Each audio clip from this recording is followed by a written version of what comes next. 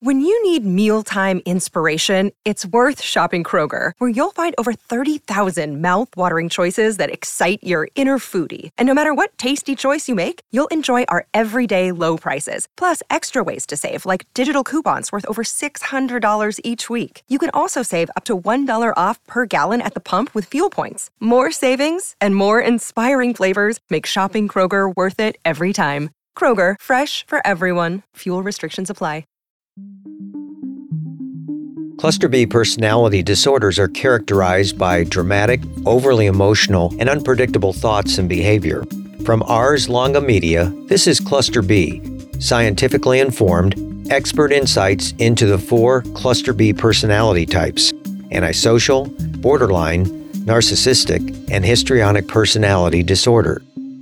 Here's today's host, Dr. Todd Grande. Hello, this is Dr. Grande. Today's question is, what is the relationship between oppositional defiant disorder, conduct disorder, and antisocial personality disorder?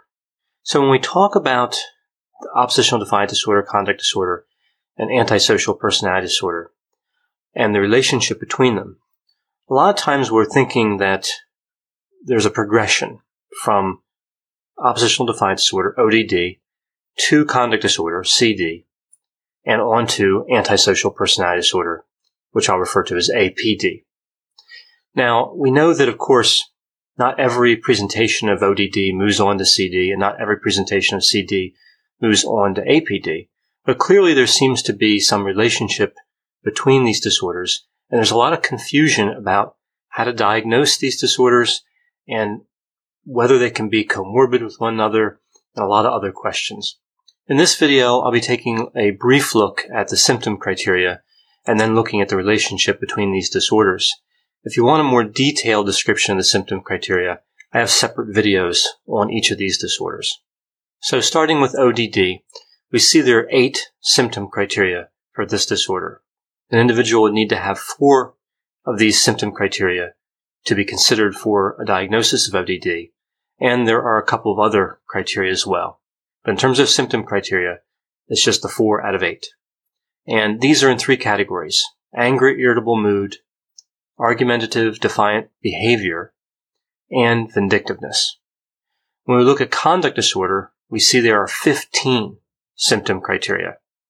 An individual would have to have at least 3 of these symptoms. And they're in 4 categories: aggression to people and animals, destruction of property, lying or stealing, and what the DSM refers to as serious violations of rules. So a couple of examples here would be truancy or repeatedly staying out overnight without parental permission. Conduct disorder also requires clinically significant impairment, not clinically significant distress. Those are 2 different constructs. And if an individual is 18 years or older, they can't meet the full criteria for antisocial personality disorder. So conduct disorder and antisocial personality disorder are mutually exclusive. If an individual has one, they cannot have the other by definition. ODD and conduct disorder are not mutually exclusive.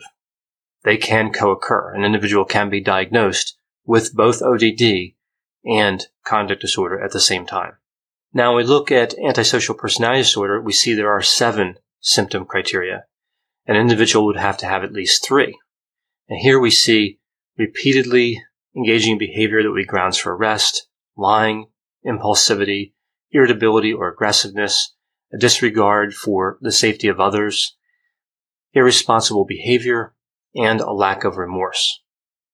For an individual to have APD, they have to be at least 18 years or older, and evidence of conduct disorder would have to have been present before the age of 15. Now, this is an interesting symptom criterion because this isn't saying that an individual has to have a diagnosis of conduct disorder in order to be diagnosed with antisocial personality disorder later on. This is saying that evidence of symptoms of conduct disorder had to have been present before the age of 15. So this is a little bit subjective as a criterion. The last criterion for APD is that the symptoms aren't exclusively observed during the course of schizophrenia or bipolar disorder. So when we look at the relationship between these three disorders, we usually conceptualize ODD as the least severe, with conduct disorder being the next most severe, and antisocial personality disorder being the most severe. We know that ODD is a significant predictor for developing CD. And we also know that CD is a significant predictor of developing APD. Now, there are a few different features of conduct disorder that make it much more likely that we would see an eventual development into antisocial personality disorder. For example, if the subtype of conduct disorder is the childhood onset subtype, which is where one symptom is present before the age of 10, that would increase the risk of developing antisocial personality disorder later on. And also there is a specifier with limited prosocial emotions. That's a specifier for conduct disorder. That would also increase the risk of developing APD. So in terms of the potential progression from ODD to CD to APD, there are a lot of different percentages out there in terms of what percent of individuals with ODD would move on to have CD and what percent of people with CD would move on to have APD. Even though there's some variability in the research in terms of the percentages, in general, we can look at ODD in terms of moving to CD. We can look at that progression as occurring about 1/3 of the time. So if an individual has ODD, there's a 1 in 3 chance that eventually they would have conduct disorder. And we can say the same thing when looking at conduct disorder and antisocial personality disorder. About 1 out of every 3 individuals with conduct disorder will eventually develop antisocial personality disorder. Now again, there's a lot of variance in these figures depending on what research you're looking at. But that's a general rule. So what does this tell us about the progression with these three disorders? Well, most people with oppositional defiant disorder will not go on to have conduct disorder. And most people with conduct disorder will not go on to have antisocial personality disorder. ODD is a significant predictor of CD, as I mentioned, and CD is a significant predictor of APD. Now, because of the 1/3 of ODD presentations going on to CD and 1/3 of the CD presentations going on to APD, we can calculate that 1 out of 9 presentations of oppositional defiant disorder will eventually go on to develop antisocial personality disorder. That's 1/3 times 1/3, 1/9. Now, because of this relationship, there is speculation in the mental health treatment community and the research community that really these three disorders are simply manifestations of the same underlying disorder that are dependent on someone's age. Now, we don't know this for sure. This is just one of the theories that's out there.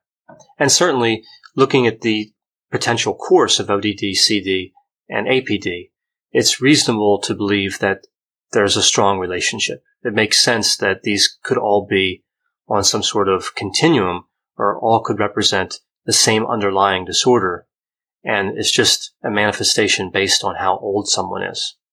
So how does the relationship between ODD, CD, and APD inform clinical treatment, inform the mental health treatment community on how to do a better job? Well, let's just know that ODD is a risk factor for CD, and CD is a risk factor for APD.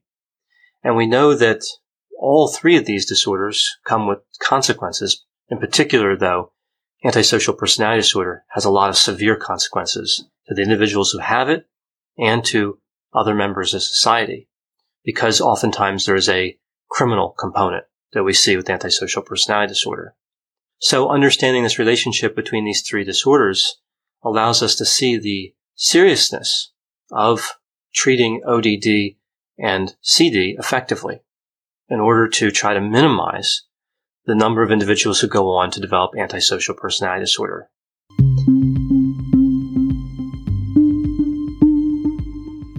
For more content like this, check out Healthy Toxic, another podcast from Ars Longa Media, all about what makes or breaks relationships, including issues related to narcissism, narcissistic abuse, and how personality disorders affect relationships. Ars Longa, Vita Brevis. Learn more at arslonga.media. It's time for today's Lucky Land horoscope with Victoria Cash. Life's gotten mundane, so shake up the daily routine and be adventurous with a trip to Lucky Land. You know what they say, your chance to win starts with a spin. So go to LuckyLandSlots.com to play over 100 social casino-style games for free for your chance to redeem some serious prizes. Get lucky today at LuckyLandSlots.com. Available to players in the U.S., excluding Washington and Michigan. No purchase necessary. VGW Group. Void where prohibited by law. 18+. Terms and conditions apply.